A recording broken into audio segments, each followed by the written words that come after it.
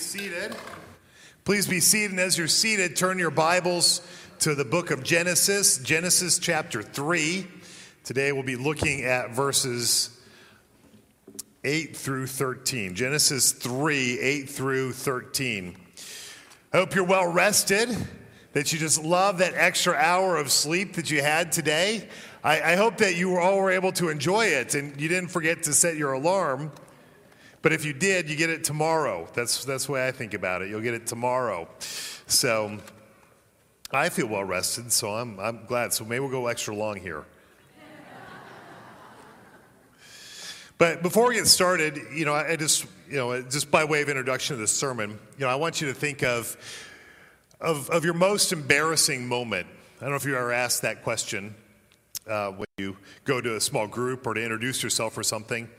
That time that you wanted just to slink away and to hide. Now, we're not going to ask you to share it today, much to your relief maybe. But you can think about maybe what that was. Maybe it was a time that you got on the wrong school bus, or you entered the wrong room at the wrong time. Maybe it was the time that you went to school and the kids made fun of you because of the way you were dressed. Or maybe it's a time that your trusted friend revealed something that was supposed to be a secret between just you and them. Maybe it was the time that you worked so hard on a project and yet your boss dismissed it as irrelevant. Or maybe it was that time that you entrusted yourself vulnerably to a friend and they took advantage of it. Maybe it was the day you had to acknowledge a mistake that you made in front of your spouse. Well, those are a little bit heavier than embarrassing moments, right? Those are ones that, they have that embarrassment factor, but they really have that embarrassment factor that really goes almost to the shame level.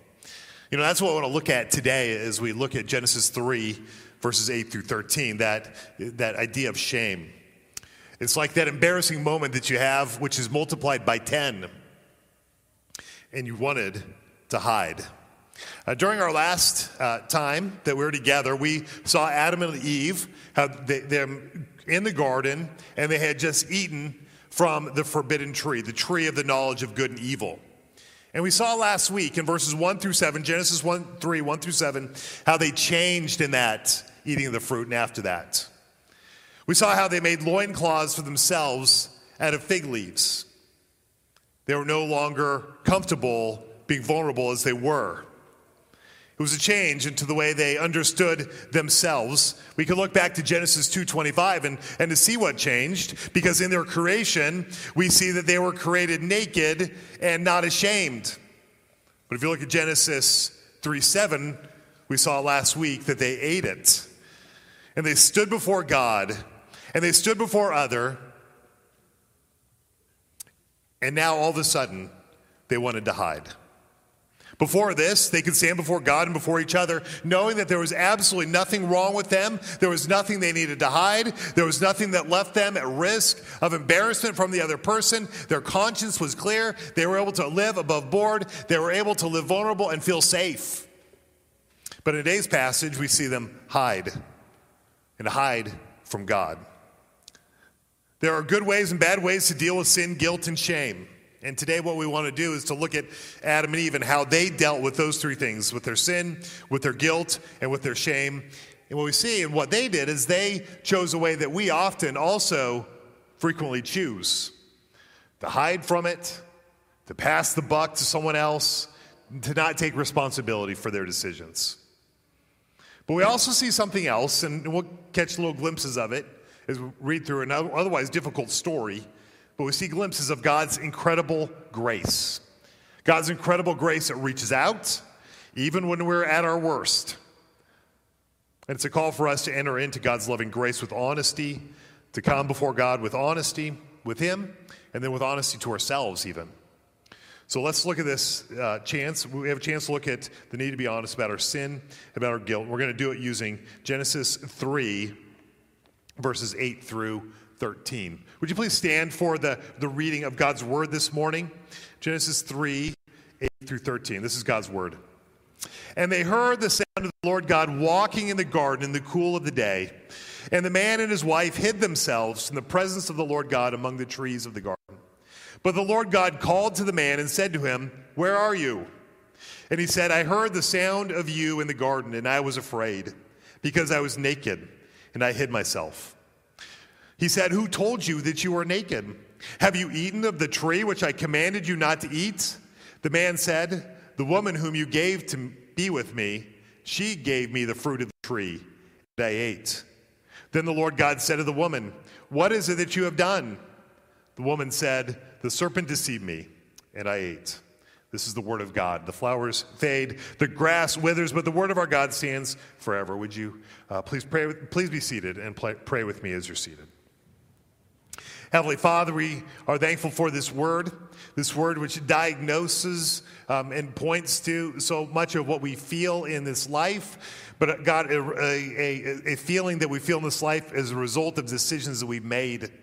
And so, God, we know when it comes to sin and guilt and shame, God, that we need to have a worldview which reflects your view. God, that we need your comfort and your grace. We need your help. We need, Father, to know where we need to repent, where we need to turn back to Christ. God, we know where we need to see our union with Christ as something strong to forgive. And so, Father, as we work through this passage today, would you reveal all those things to us? We ask you this in Jesus' name. Amen. All right, so let's look at sin, guilt, and shame and the grace of our God, starting with verse number 8, which is our first point: sin, guilt, shame, and the desire to hide. All right, so Adam and Eve, they have sinned, and we are told that after they eat of the fruit of the tree of knowledge of good and evil, that they knew that they were naked, and they sewed fig leaves together, and they made themselves loincloths. We see this in verse 7.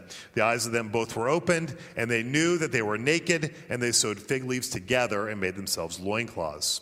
So for the first time in their lives, they know something. They know guilt, and the first time in their lives, they also feel shame. Now, it's helpful for us to distinguish between sin, guilt, and shame. At least to get it from a biblical perspective, just to know what we're talking about, some vocabulary here. Now, sin, generally speaking, is an action. And we see this with them, that it was an action of eating the fruit, eating from the tree of the knowledge of good and evil. They weren't supposed to do it, and they did it. That was where their sin was, their first transgression against God. Guilt follows on that sin. What is guilt? But guilt is that verdict. Guilt is that standing. Guilt is that stamp that you are now transgressors. There is a law that has been broken and renders you guilty. So there's sin, this action. Guilt is this verdict. And then you see shame. And shame is a feeling. See, there's the sense of a feeling that they know there's something wrong with them. That they had violated God's law, they had violated themselves, and that they were unsafe. It's helpful to distinguish between these things because there can be a bit of a sequence, right? Guilt comes from sin, and shame happens when we believe that we are guilty. Biblically, we cannot deal with the issues of shame without also dealing with the issues of sin and guilt, whether it's in our lives or whether it's in the world around us. Now, before they ate of the tree, Adam and Eve had no shame. There was nothing for them to be ashamed of. They were carefree, they were able to be vulnerable, and they could trust each other. But now they saw a problem in themselves and a problem with each other. It was as if they knew that they were under the gaze of God. Latin, sometimes we say that we live coram Deo, before the face of God. And they could not stand to be exposed in the way that they were. So the best thing they could do was to put together fig leaves to cover themselves. And then in verse 8, God comes into the garden at the end of the day, and look what they do. Verse 8 says, "They heard the sound of the Lord God walking in the garden in the cool of the day, and the man and his wife hid themselves from the presence of the Lord God among the trees of the garden." Apparently, God visiting was a regular occurrence for them. It was a bit of a habit. And that was an expression of their regular fellowship that God had together with his creation. There was this face-to-face relationship. It was built on mutual joy. It was built on good communion. It was built on God's provision and communication. Revelation 22:4, describing heaven, it describes heaven as seeing God's face. But in verse 8, they don't see God, right? But they do hear him. In fact, they heard him and they didn't want to see him. Again, it's to show something is different in them, something flawed. And they felt the need the need to hide. And so they did hide. And they hid themselves among the trees. Now, I just want you to notice something. Where do they hide themselves? You know, here you have God's creation, breaking God's law, and then hiding where? Among God's creation. They hid themselves among the very thing that God had created for their blessing. And in order to hide themselves from God, they needed to use God's gifts to hide. And ever since then, people have been using God's creation to hide from God. We hide ourselves from God by making sure we have enough money, so we don't really need to be dependent on him. We hide from God in our entertainment and amusement, so that we won't feel the emptiness of our lives. We hide from God with our good deeds, not wanting to trust him for salvation that comes through faith, but wanting to avoid full surrender to God. We think that the pittance that we give to charity will spare us from the gaze of his holy presence. We hide from God by living vicariously through our children, finding meaning and significance in them and their accomplishments rather than our union with Christ. I mean, how many compromises do we have when we're using God's own creation to hide from God himself? But even though we might try to hide in these ways, that God still sees us. It's because we ultimately cannot hide. He sees everything. He even sees us hiding in our sin. He knows this happened. Psalm 139 reminds us of this. It says, "You know when I sit down and when I rise up, you discern my thoughts from afar. Where shall I go from your spirit, or where should I flee from your presence? If I ascend to heaven, you are there. If I make my bed in Sheol, you are there." And so God knows when we sin. Our shame then becomes a marker for the times that we really need God's grace. It's a time to show that we really need God's grace. Shame is our warning sign in our time of need. God warned them at the day that they ate of the tree of the knowledge of good and evil that they would surely die. When it happened, it's not that their hearts stopped beating or their lungs stopped pumping, but we see that something did die. They died spiritually. They changed. They sinned. They were guilty. And they felt shame. But God saw them. And that leads us to our second point, because we see that when God saw them, he reached out to them. We see God in his grace. Verses 9 through 11 go into our second point, which is sin, guilt, shame, and the inevitability of exposure. God shows his grace in the way that he seeks out Adam and Eve. If they are going to do well, if they are going to thrive spiritually, if they are going to have life, they can't stay hidden. They need to be exposed. And in that exposure, we see the dawning of God's grace. Genesis 3:9, we see this, "But the Lord God called to the man and said to him, 'Where are you?'" Now remember, before they sinned, they had a mutual relationship, face to face. But now because of guilt and shame, God has to call them out. Adam was hiding, and God had to seek Adam out. And ever since that day, mankind has been hiding from God. By nature, we have chosen rebellion. We're in hiding. We don't want to be in the presence of a holy God. That's because sin is spiritual death. Sin is separation from God. Adam was spiritually dead, and he would never, under his own accord, reach out to God.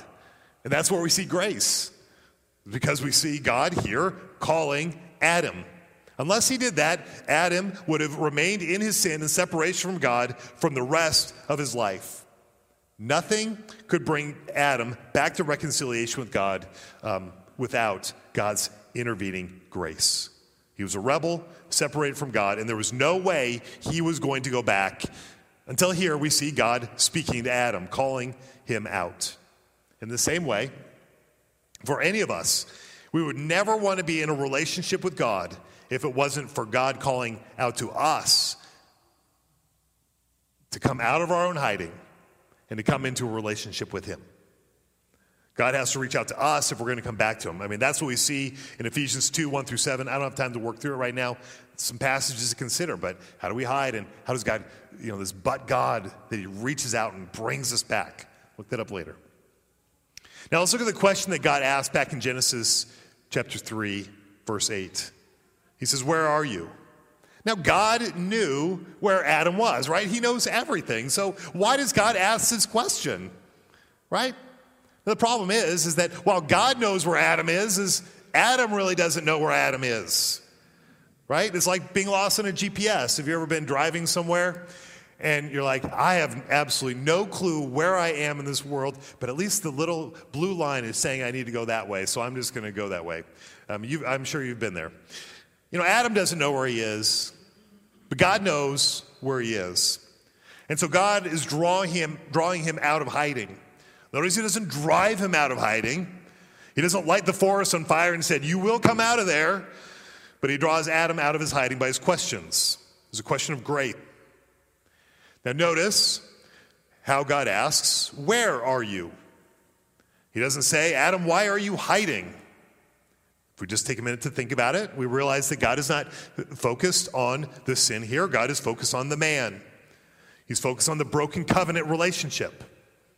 We're going to see, we'll see a little bit today, especially next week, how he begins that work of restoring that covenant relationship. He's not focused on the punishment on the infraction just to punish. He's focused on the location of the man so the relationship can be reconciled. But to do that, he has to address the sin. He has to address the guilt. He has to deal honestly with the situation at hand. So we ask that. Genesis 3:10, we see Adam's answer. Adam said, I heard the sound of you in the garden, and I was afraid because I was naked and I hid myself. How does Adam answer the question? Well, the first thing he says is that he was afraid. One of those other brand new experiences for Adam. He had never feared before. There was nothing to be afraid of. Till sin, till guilt comes in. And really this guilt being a foundation for the shame he feels. The second thing that Adam does is to speak about his nakedness. Notice he was afraid because he was naked. The result of eating the fruit had led him to guilt and then led to fear. This reminds me of Hebrews 4:13 and just the exposure that comes when we come face to face before a holy God. Hebrews 4:13 reminds us no creature is hidden from God's sight, but all are naked and exposed to the eyes of him to whom we must give account. So he says he was afraid, he speaks about his nakedness, and the third thing he does is to hide. He cuts off, and what does he do in hiding? He cuts off God's access to his life, right? And the fear, the nakedness, God's not going to have access. Mentions that he hears the sound of God in the garden, and he hides. And that's what fear does. Fear hides. Fear hides from God. Fear hides from others. Instead of courageously opening up to God, he hides. That's what a bad conscience does. A bad conscience leads to cowardice. It leads to fear. The only way for us to stand in courage is to have that good conscience, the good conscience which God provides. But when there's a fear of judgment, when there's a fear of shame to stand before God's holiness, his perfect holiness, we hide. And the fear of judgment leads us to hiding. But as he hid from God, he also hid himself from the source of grace and life. He was cutting himself off from God as he was hiding. Now, I want to pause here a little bit just to talk about the word and the idea of shame. Because we're dealing with Adam in his shame. And so I was just as reflecting on it, I wanted to think, there's many reasons why we feel shame. And so I wrote down some thoughts as a reflection on this. Just to think about what shame is and how is it we deal with it. Again, we talked earlier about that, sin is that action, guilt is that verdict, and shame is that feeling that something is deeply wrong with us, that we're not safe. Guilt is doing something bad, and shame is the feeling that I am bad. It internalizes it. It's the feeling that there's something wrong with me. We can see that with Adam and Eve. They were guilty, they ate the fruit, and the shame came when they saw that they were bad and they tried to hide. Remember, guilt says, I did something bad. Shame says, I am bad. That's the way they felt before God. Now, shame is that feeling that something is so wrong with us that we don't belong, we can't be loved, we can't be accepted because of that thing. And it's important to think about because shame is so powerful. It is one of the most powerful shaping influences inside of your life. We do not want the wrong parts of our lives to be exposed. We don't want the feeling of being dirty or unacceptable. We don't like it. And it has been shaping you from the very earliest days of your life. Now, I said earlier that how I think that shame is a God-given response to something being wrong. But sometimes the things that make us feel shame are not our fault. I mean, the shame that Adam and Eve felt in Genesis 3 was a direct response to their own sin, to their guilt. And we can understand that response. They don't need to stay in that shame. There's going to be a way out of forgiveness in it, but we can understand their responsibility and their own feelings in there. But not all shame is like that. I mean, there is a shame that comes not from our own sin, but that does come from the sin of others. The other kinds of shame that we may feel because we live in a very sinful and a very evil world. These things affect us, and these are all a direct result of what we see happening in Genesis 3. There's a shame that comes when someone does something wrong to us. Victims of sexual abuse might feel this way. It isn't their fault they were abused, but they feel shame, which can have a long-term negative effect. It's not their fault that it happened, but they still feel the shame. There's a shame that we can experience about past decisions we made, but that we can't undo. I think about sexual behaviors or even abortion. Maybe you've lost a lot of money in the past that you're ashamed of. There's bankruptcy, there's divorce. We can be shamed also by others for things we have little control over, like the way we look. Feel shame over our weight, our family, the way we dress, our financial situation. We can be shamed for what we believe.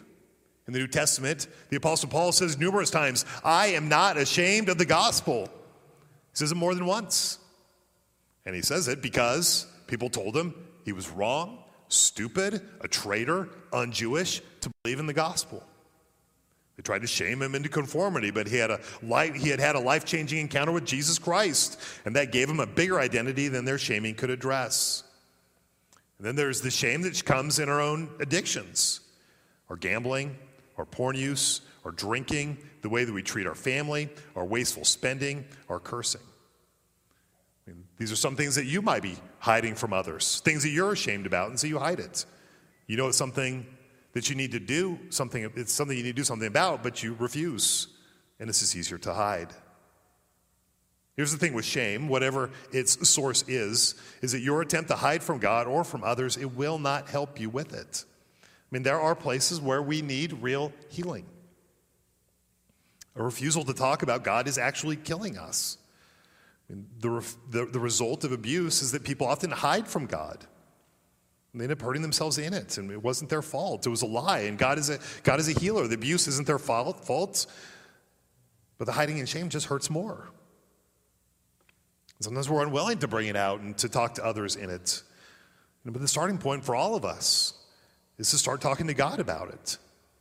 We may not feel safe to bring it to others, but we can come to God face to face. We're going to talk about these reasons why here as we continue to go through the passage, but you can. I want to tell you that now. You can come to face with God about it. He meets us in our shame. He calls out to you. He says, where are you?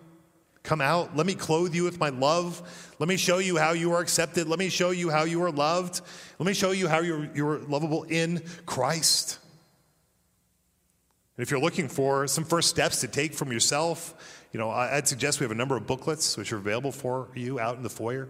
We put those out there because there's different trials and different areas of shame that we may face or different difficulties that we're facing. We don't know how to address. And we have a whole host of things out there which you can just look at and say, hey, how would God, through the scripture, help me with this?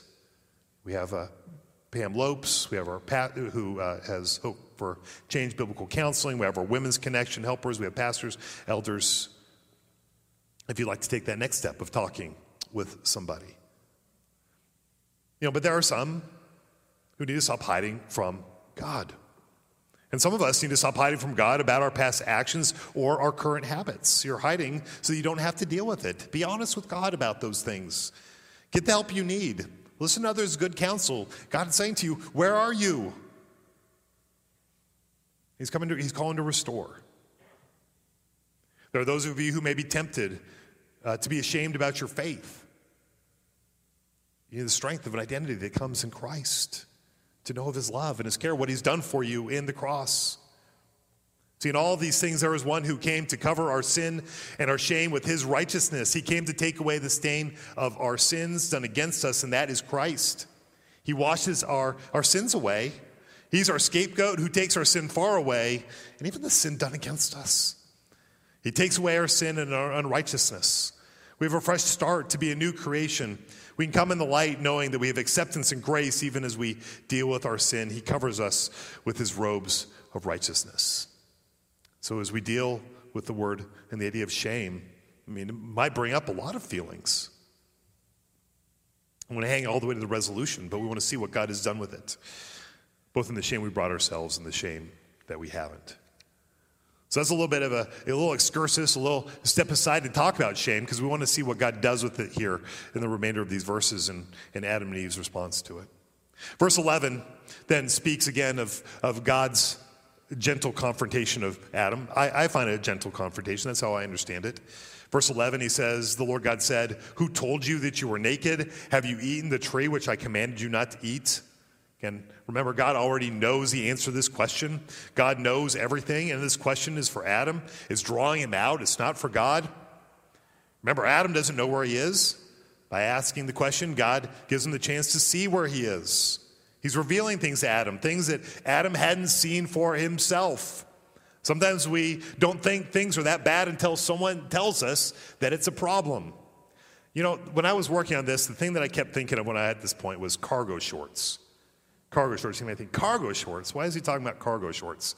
Well, me and my family, I have teenage kids. If you have teenage kids, they're always ready to make sure that you know when you're acting your age, when you're out of style, or when something is wrong with the way that I dress. Well, our discussion over the last few years has been over cargo shorts. Here's the thing. I love cargo shorts.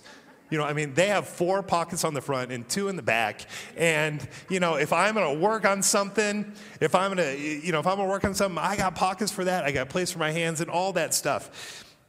But I don't wear them just when I'm working. I wear them out and about. My kids have recently been telling me, "Dad, cargo shorts, they're so out of style. They look so bad." And I think, well, they sell them at Old Navy. If they sell them at Old Navy, it ought to be okay, right? But, well, they say that they are. And, sometimes we don't know things until people tell us, right? Here we have Adam. Here we have God in this question that he's asking Adam to reveal something to him that he's not been thinking about. God's question is this. He says, "Adam, why did you take a different view about your nakedness?" See, Adam knew he was naked before he sinned. This guy could name every animal in the garden. He certainly had a name for nakedness, right? But what changed is his understanding of his nakedness. See, before it was okay, but now there's a problem. What is it? What changed? And in all this conversation, God is urging Adam to confess his sin, to confess that he has a need. He doesn't jump in to condemn. God wants him to own this sin for himself, to take responsibility of it. And this is a loving confrontation, God drawing him out, bringing him into a place of self-awareness, which will ultimately lead him into a greater sense of God's mercy. And that leads us to our third point. The third point is sin, guilt, shame, and the choice of responsibility. The choice of responsibility. So even though they're called out, it doesn't mean that Adam and Eve are done hiding, right? They're not done hiding. We see this in verse 12 and 13 because we see a new way they hide, and they hide it through blame. Verse 12, the man said, "The woman whom you gave to be with me, she gave me the fruit of the tree, and I ate." So who does Adam blame here? The woman, right? Right? But I heard the answer over here. There's another answer too. He is blaming the woman, right? There's no doubt about that. But he's also blaming God, right? He blames a woman for giving him the fruit, and he blames God for giving him the woman. And what a difference this is in Genesis 2:23 when Adam rejoices over the gift of his wife. He rejoices then, but now he blames.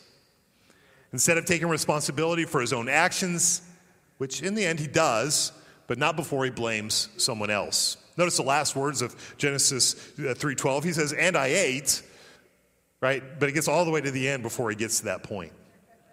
And Eve does the same thing. Lord God said to the woman, this is verse 13, "What is this that you have done?" The woman said, "The serpent deceived me, and I ate." She starts by blaming the serpent. Really, she blames her husband for letting her be deceived. And then in the end, she blames the devil. The devil made me do it. And in the end, she admits that she is the one who ate the fruit. And in their deflection, we see what happens so many times when we confess our own sin. We blame someone else. Why? To soften our own responsibility, to make us look better, to make us feel better. But conscience, in the end, it forces us to reveal the truth. That's what they had to do. In the end, before the gaze of holy God, they needed to say what had happened. But we lose something when we blame others. Right? We miss addressing the impact of our actions. So they both act like victims. They act defensively. They also act deviously. Their defensiveness was to blame their actions on someone else, and their deviousness was in the way they said someone else is more responsible for them. And how much do we see that even today? Do we get defensive when something goes wrong, when there's a difficulty in marriage, when things don't go the way we want them to, and instead of coming together, instead of taking responsibility, instead of thankfulness and appreciation, do we blame others? Now, Adam here is ultimately responsible. God gave him the command not to eat of the fruits. And when he blames Eve, he sets a terrible example for her as well. What is masculinity but the ability to take responsibility for our actions and then to work for the good of others? But it must start in our ability to take responsibility for ourselves. He was supposed to care for the garden, his wife. And before he could do the next step, he needed to be honest with what he had done. See, Adam had taken the thing that God did not give him, and he rejected, and he blamed God for the gift that he did give him. It's so backwards. The thing that God didn't give him, thing that God didn't give him, he took, and the thing that God did give him, he rejected. That ultimately is what sin is, isn't it? Taking the forbidden things and rejecting the good things. What a terrible break that they must have felt at this point, a 930-year break, at least start of 930 years, which is how long they lived. Adam may have been responsible, but Eve is also guilty. She let herself be deceived. She knew God's command and she didn't listen to it. She didn't take God's plain meaning of the tree. She thought she could outthink God. She had her own envy and discontent, and it left her unsatisfied with what God had given her. Instead of being Adam's helper in righteousness, she helped him onto sin. She too has failed to take responsibility for her own actions. That's what the law of God does to us. It's meant to give us as a mirror so we can see our responsibility in life, so we can bring our responsibility to God, so we can own up to it, asking him for his forgiving grace, and then asking him for that grace to walk in obedience. We don't take responsibility for someone else's sin. That's something we don't do. If we're in a relationship where someone is sinning against us, that's not our fault. But sadly, we respond to other people's sin so often with our own sin. And God's call for us is to walk in righteousness no matter what.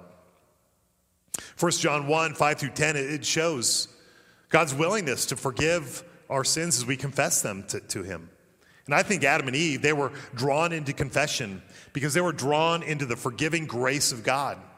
I believe that God was willing to forgive their sins based on what he did in response to this encounter, because he gave them clothes. Jump down to Genesis 3:21. If you have your Bible, follow along with me, or it's up on the screen. Genesis 3:21, and we see this wonderful passage from next week, but Genesis 3:21 says, "And the Lord God made for Adam and his wife garments of skins and clothed them." You see, God took away the loincloths of their own making. He took away the fig leaves, and he gave them his own clothing. And he covered their nakedness. Some things had permanently changed. There was no going back on the self-awareness, but God covered it. And that's exactly what God did for us in Jesus Christ. We can't go back on our sin.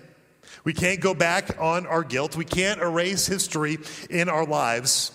But we see God's grace, which washes away sin, guilt, and shame. And he does it by his grace. He does it when he declares us righteous in Jesus Christ. He takes away the basis of our shame. When we believe in Jesus, as God covered Adam and Eve here with these garments, God covers us with the pure and holy righteousness of Christ. That's how we can be forgiven. That's how our shame is taken away. It's in the work of Christ. God calls him the second Adam, partly because he had so many of the same experiences, but he made so many of the different choices than Adam did. He did what was right. Just think about it. When Adam and Eve wanted to blame others, what did Jesus do? He took the blame that he didn't deserve. And we know that blame has to go somewhere. It's almost like it's an object to us, right? It's like, it's like I'm holding, it's like hot potato. I just want to pass it off to Eve. I want to pass it off to God. I want to pass it off to Satan. There's a feeling that something tangible has to go somewhere, and we don't want to handle it. We want to get rid of it. We want to pass it to someone else. That's where blame comes from, because that sense of relief. But we need to accept our guilt. We need to despair over our own unrighteousness. We need to see that something is wrong, that we can't be good enough, that we can't get rid of the blot of our own imperfections by ourselves. The solution was never intended to come from ourselves. It won't come from covering ourselves by fig leaves or by blaming others. But as 1 John 1 tells us, is that Jesus Christ can take it away. As Christians, we learn to acknowledge our sin. So we acknowledge it, but we don't have to own it, at least not permanently. We acknowledge it so that someone can forgive it, so someone can take it away. So we can't cast our sins on someone else, but someone else can take it from us in their forgiving grace. Jesus was sinless, he was blameless, and because he was without guilt or sin, he could take that. But he was also, not only had no sin, no guilt, but he also had no shame. He had no need to hide. And if you follow the life of Jesus, you see him constantly going before his Father in prayer and in worship and in communion. But you even can see him moving in the streets of Gethsemane, coming face to face with God to bear the penalty of sin. Adam and Eve hid because of their sin. But Christ went straight to God in order to take sin, to take on our guilt. In the end, we see Christ crucified naked, having given his own robes of righteousness to cover our shame. God sees us as his children. He sees us as his dearly beloved, with the full confidence that we can come before him as his children and know full acceptance. There's nothing keeping us from him if we know Jesus Christ. And so Jesus' words to us are this, is give it to me. Give your sin to me. You don't need to hide in your shame anymore. I'll take away the guilt. I'll forgive the sins. I'll cleanse you. I'll make all things new. Just come to me by faith. Come to me, and you'll be saved. See, he's taken the responsibility to pay the penalty of our sins. And our responsibility is to be honest with him about them. Let's pray. Heavenly Father, we do come to you this morning knowing that while our first parents tried to pass the blame of sin on to others, Jesus Christ didn't pass the blame off, but he took blame. He took our blame. He had no blame to pass off to others. He only had our blame to accept. And God, by his stripes, we are healed. He was sinless. He was guiltless. He had nothing to hide. And so, Father, he is that perfect Savior. He's the one who can clothe us in his perfect righteousness. God, our relief from the guilt, shame, the condemnation of sin, God, comes from Jesus Christ, who came to take away that blame and restore us to God. We're thankful for that gift. We pray this in Jesus' name. Amen.